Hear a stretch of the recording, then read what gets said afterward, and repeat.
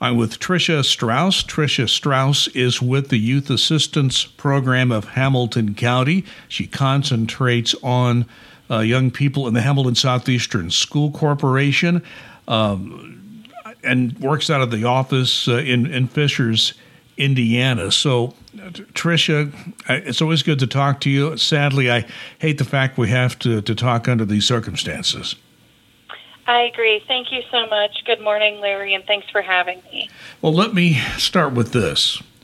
You know, I recently saw a documentary film about Fred Rogers, the man who did Mr. Rogers' Neighborhood. And he would talk to children about difficult or tough things that happen. You know, his old saying, which a lot of people are using today, is that if you're a child and you're watching TV or you're following this, always look for the helpers. There are always people helping no matter how bad things get. Well, I would count you and your organization as one of the helpers in this day and age.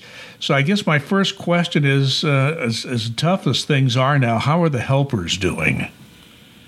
I would say the helpers are doing well and are strong. And I don't want to just take by any means the credit here. We are part of a vast network of helpers between Nancy Chance and the Good Samaritan Network, kind of leading us as champions in the community, to my colleague Dee, to all my colleagues throughout the other Hamilton County's assistance offices, to every volunteer who is in the food pantry. I feel Hamilton County is in a really strong place right now. When this started close to 3 weeks ago, going on 4 now, many questions sat there for all of us when we were around the table the last time as youth assistants of how are we going to get through this. And our partners could not have rose to the occasion more. So I feel the helpers are strong. We're tired, we're weary, but we are pushing through because we know we're here for our families. And that's one thing I want to, before we get into some of the details of how you and your organization and all the people involved, you are right. It is a huge number, and I do appreciate you be willing to be their spokesperson here today.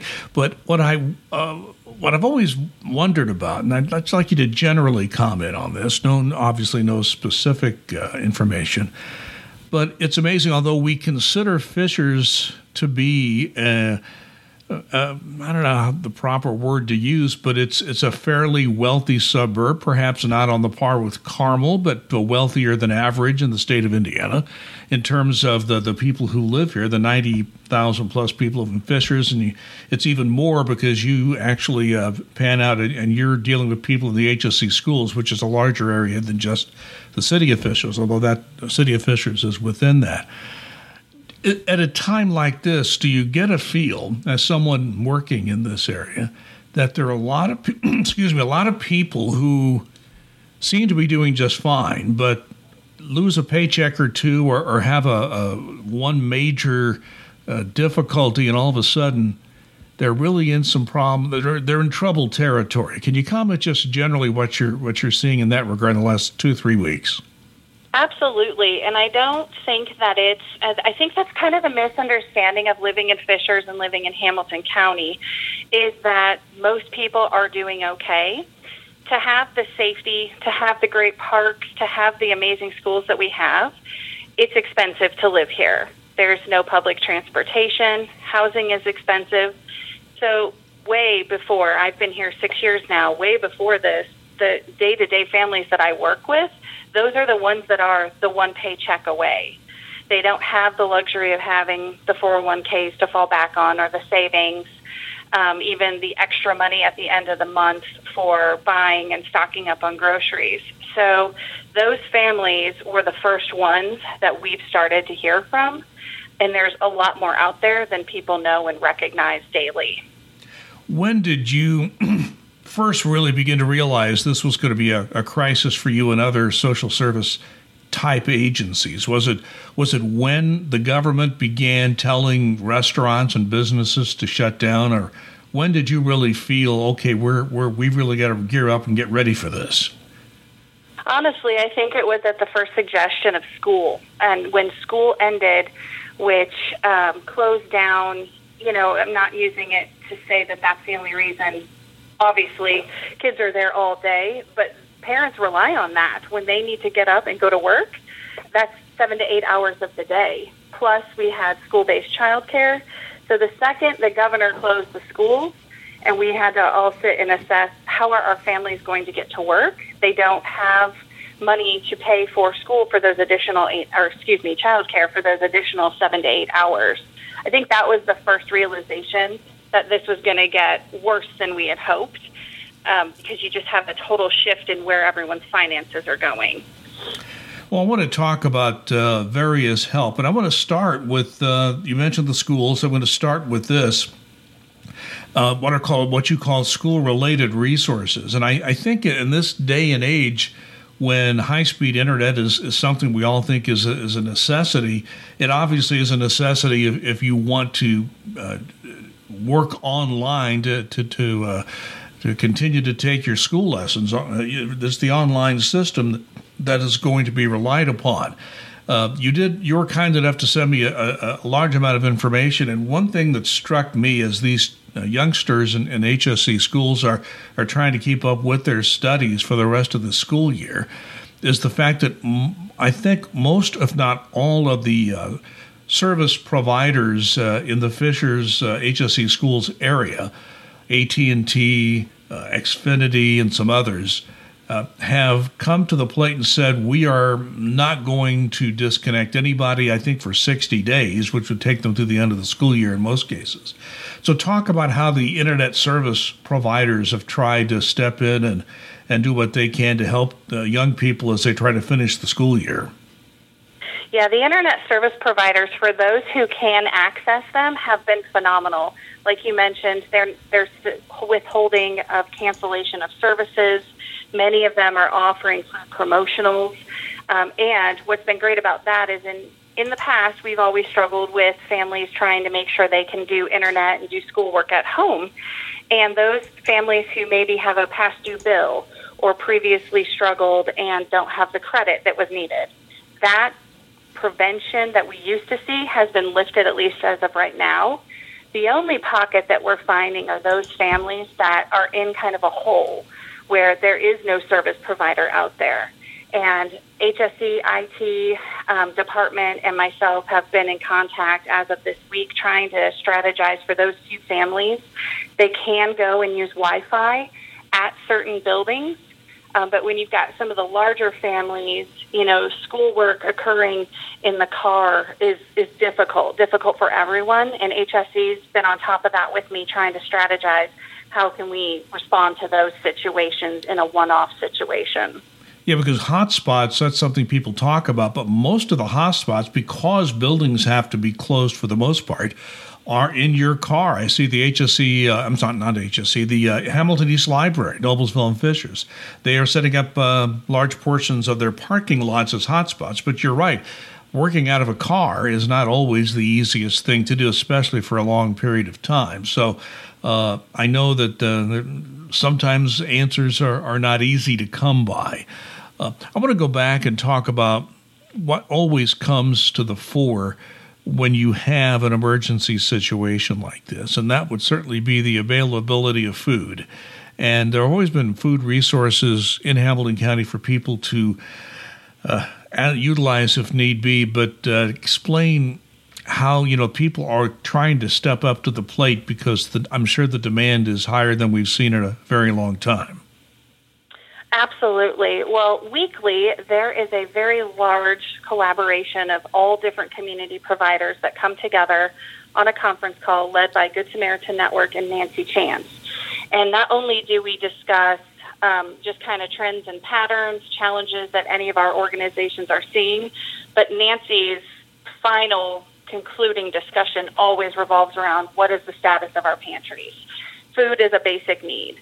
And no matter what kind of situation we're in, her goal is that we are going to get these families fed. She has traveled to Texas. She has got grants from Lilly.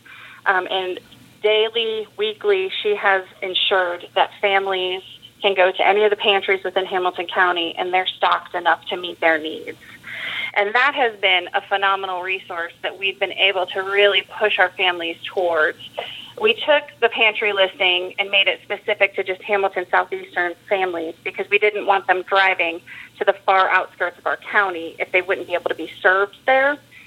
And just giving families a picture day to day that there are resources 6 out of 7 days a week that they can go to has been amazing. Many of the pantries have lifted their normal restrictions of one time a month or what type of identification and requirements that you need to have. Grace Care Center has done an online program that's been phenomenal. So families still get the choice of items if they have allergies, dietary restrictions, restrictions based on faith of what they would eat. But all of these pantries have beyond risen to the challenge here. Well, I worry, and this is something I just kind of generally get your feel on. There are, as you mentioned, that we have the township trustees that have been doing this on the government level, and many nonprofits, non-government organizations out there, churches and other organizations that have had this service for a long time.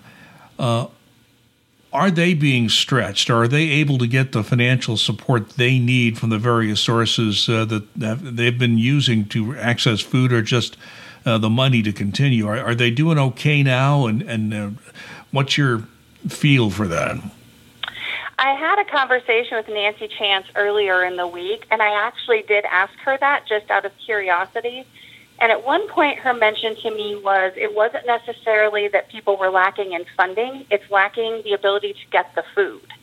So when she says she went down to Texas to get food, it was because the bulk of the food items that were needed were just not reachable here in Indiana. There are tons of different grants, from the Community Foundation to ones by the city, ones by the state, that I know people are reaching out and applying for. We are doing so on small basis as youth assistants when we see a need that we don't know a traditional way to meet. And overall, yes, that is a concern going forward longer term, how we replenish this. Once we get people back to work and they're contributing back to taxes, people are more comfortable with where they're at financially, I think the donations will pick back up, whether it's an in-kind or an actual financial one.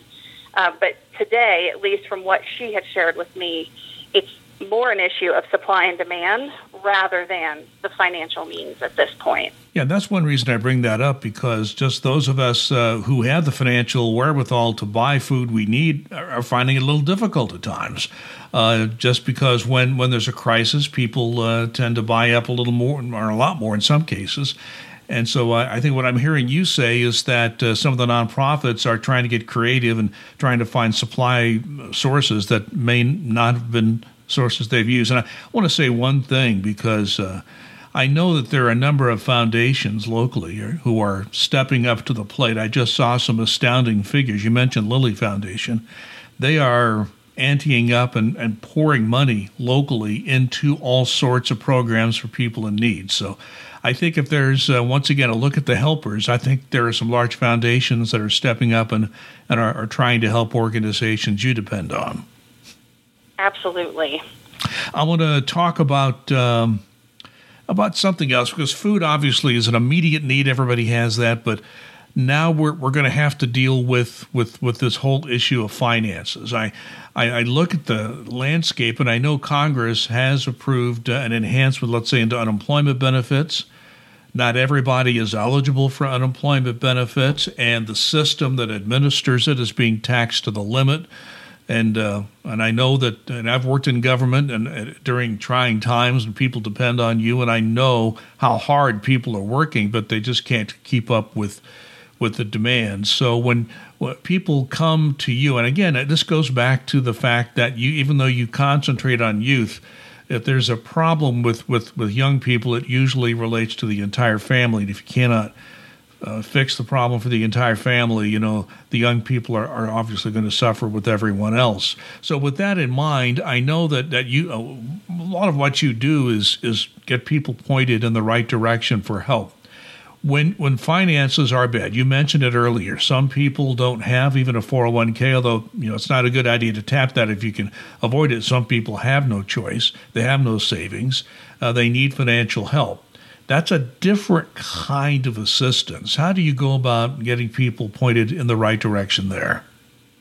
Well, and you said it best. We look holistically at the family. So right now, the youth may be in an apartment. They may have food. School is on pause for spring break, but then we'll start back up and we're in e-learning. So day to day, the challenge may not be with the youth, but the entire family structure. That's kind of how youth assistance has always operated. We wrap around the entire family. So what we did as this came on is we sat and realized our families are going to come to us in a pocket of crisis. And we are able to sit back with them and sort of triage the situation. So the financial resource list that we developed was in the very beginning to kind of just remind everyone where they can go. We're in the process right now of finalizing almost a checklist to say, I found myself unemployed. Now what? So many in our community might not have been in this place before, and even just where to get started is overwhelming. So the checklist kind of basically gives them a first starting point. Have you filed for unemployment? Should you file for unemployment? And how do you do that? Have you lost your insurance? How do you get signed up for that? Food stamps. How do you get signed up for that? And it kind of works them through, and that's what day-to-day all of us advocates throughout the county do with families, is we kind of step them through the process of how to make themselves self-sufficient again. And it concludes with, by the way, right now if you're finding yourself unemployed and in a mailment while you're waiting for unemployment or you want to continue to work, here are all of our partners that are out there from Work One to workforce development that need people today. And kind of at the end of the conversation, where we hope we get them to, is at least a place where they feel they have control of the situation. That's where everyone is at this point. When you're in crisis, you're not in control. And giving them that to-do list and giving them something daily or several things a day to work on helps them to put this into a manageable place where they feel like they're getting that control back in. Yeah, and I let me ask you this, because we're recording this the morning of April 9th, 2020, and there's a lot of publicity about the some people call it a stimulus check. I'm not sure stimulus is really the correct word, but there are payments being sent out to people. Immediately, they'll be sent out to people who have bank account information on file with the Internal Revenue Service and the Social Security Administration.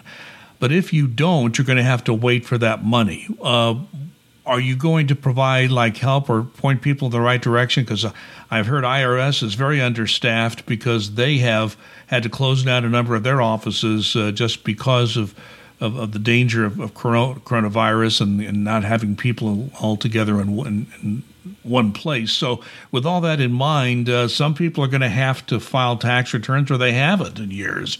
So with all that in mind, will you be pointing people in a certain direction to get help if they're having trouble getting this government payment, which obviously many of them need very badly?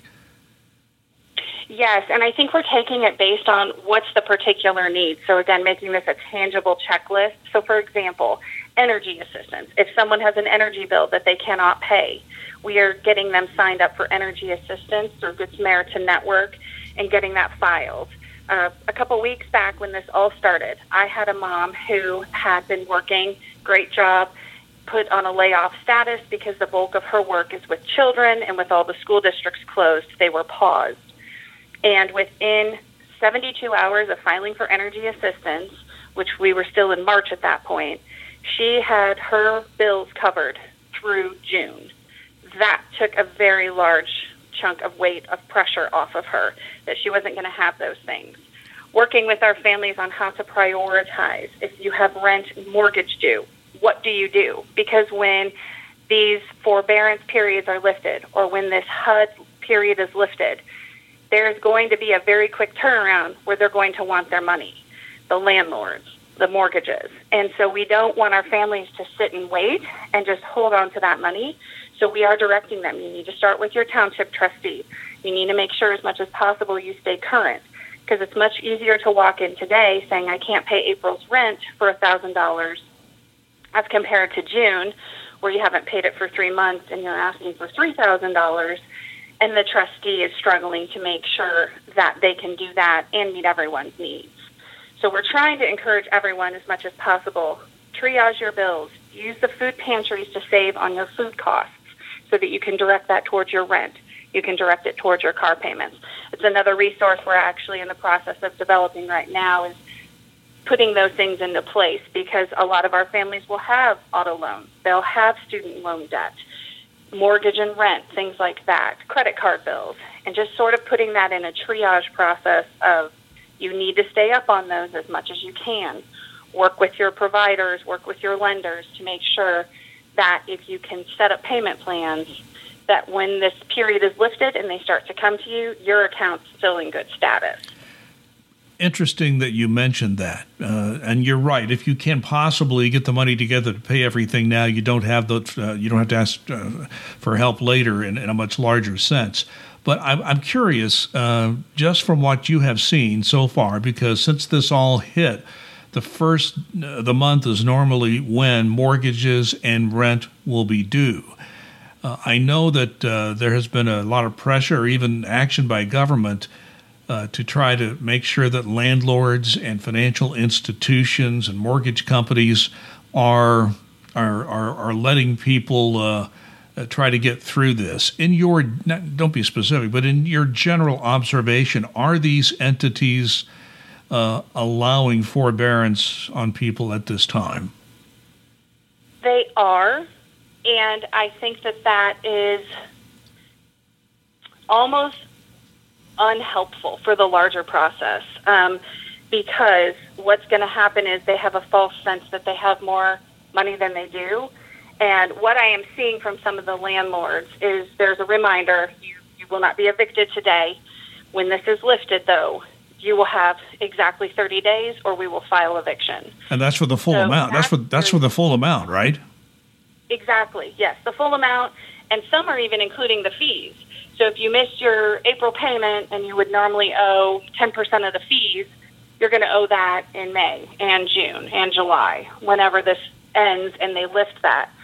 And that's the scariest part about this to me, for all of the families that we support and all the families that are just out in our community with us, is I fear we're going to see a mass situation of evictions, foreclosures for mortgages, things like that. So just encouraging people to stay as smart as they can, either utilizing social media, like I said, we're going to develop a resource list to share out, and pointing towards those financial advisors that can really say, this is what a forbearance means. You're going to have to owe all this money, like you said, within 30 days. And it's insurmountable, and that's what's going to put people underneath that they're not able to recover. And that will make this even more devastating fiscally. I'm sure there are many people within the families that you serve who are considered essential employees, or perhaps their boss just says you are essential, you must come to work. And you mentioned this earlier, that child care becomes an issue.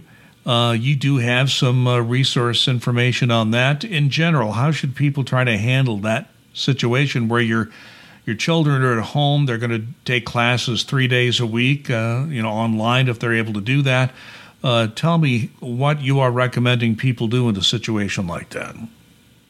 So for those who are still essential workers and are out there daily, and their children aren't of the age where they can be home and self-sufficient, there is a phenomenal resource through the state that's on our resource guide, where you can either go online and research based on where you live and the type of child care provider you want, and they will give you different recommendations. And if you would rather talk to a person, you can also call a number, and it's all on our website and on our social media, these two particular pieces of direction and guidance on how to get to these outlets. We've also just recently seen and published information out by social media that the state is helping with child care vouchers. These are normally things that it takes us, more than 18 months to get to put into place in traditional times. And for essential workers, they're putting those into place very quickly. And then that helps defer the cost for child care. And even places such as our YMCA, they have opened up for essential workers. SAS have several branches throughout greater Indianapolis. because they all recognize we need to keep these people working and keep their children safe and healthy. And during those times, then, if they have e-learning, they're helping to operate that, and just in general, helping to make sure that they're getting fed during the day. Yes, and I want to emphasize that you have an excellent website with a lot of resource information on it. If you're able to get onto the internet, then you need to go to youthassistance.org, altogether, youthassistance.org. If someone needs to contact the Youth Assistance Program and needs to talk to someone, what's the best phone number to use?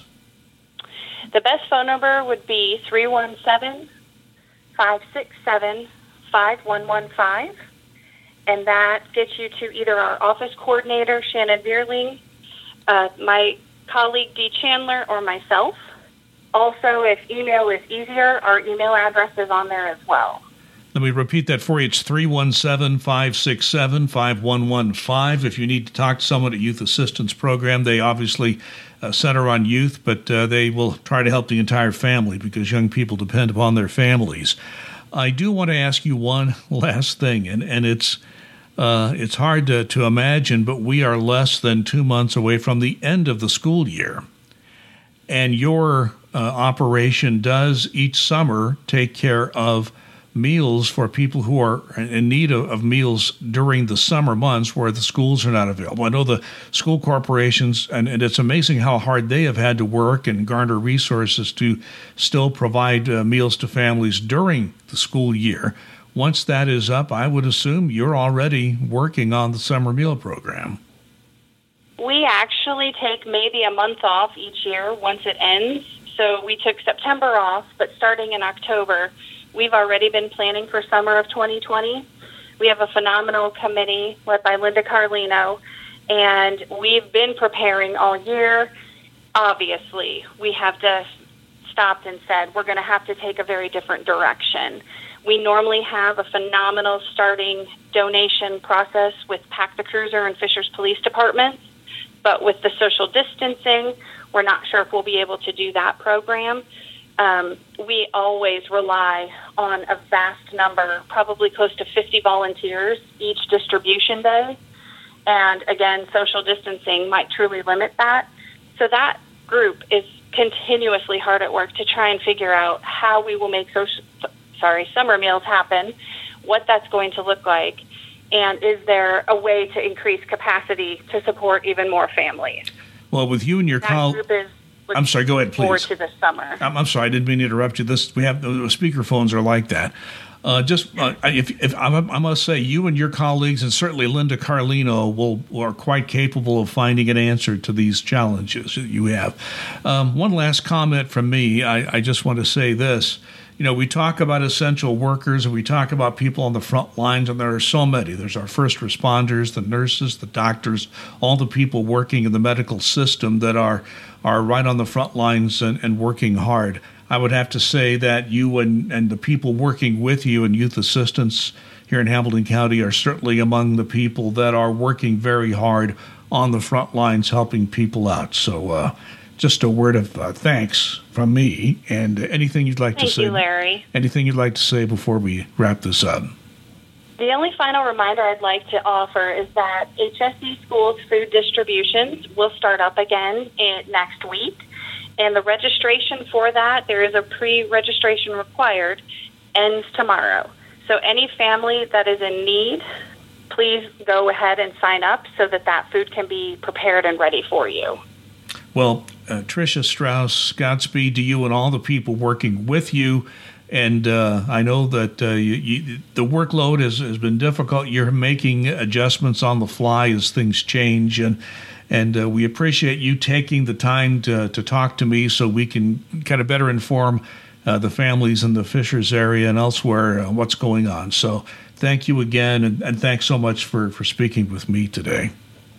Thank you again, Larry. I hope you and your family continue to stay safe and healthy.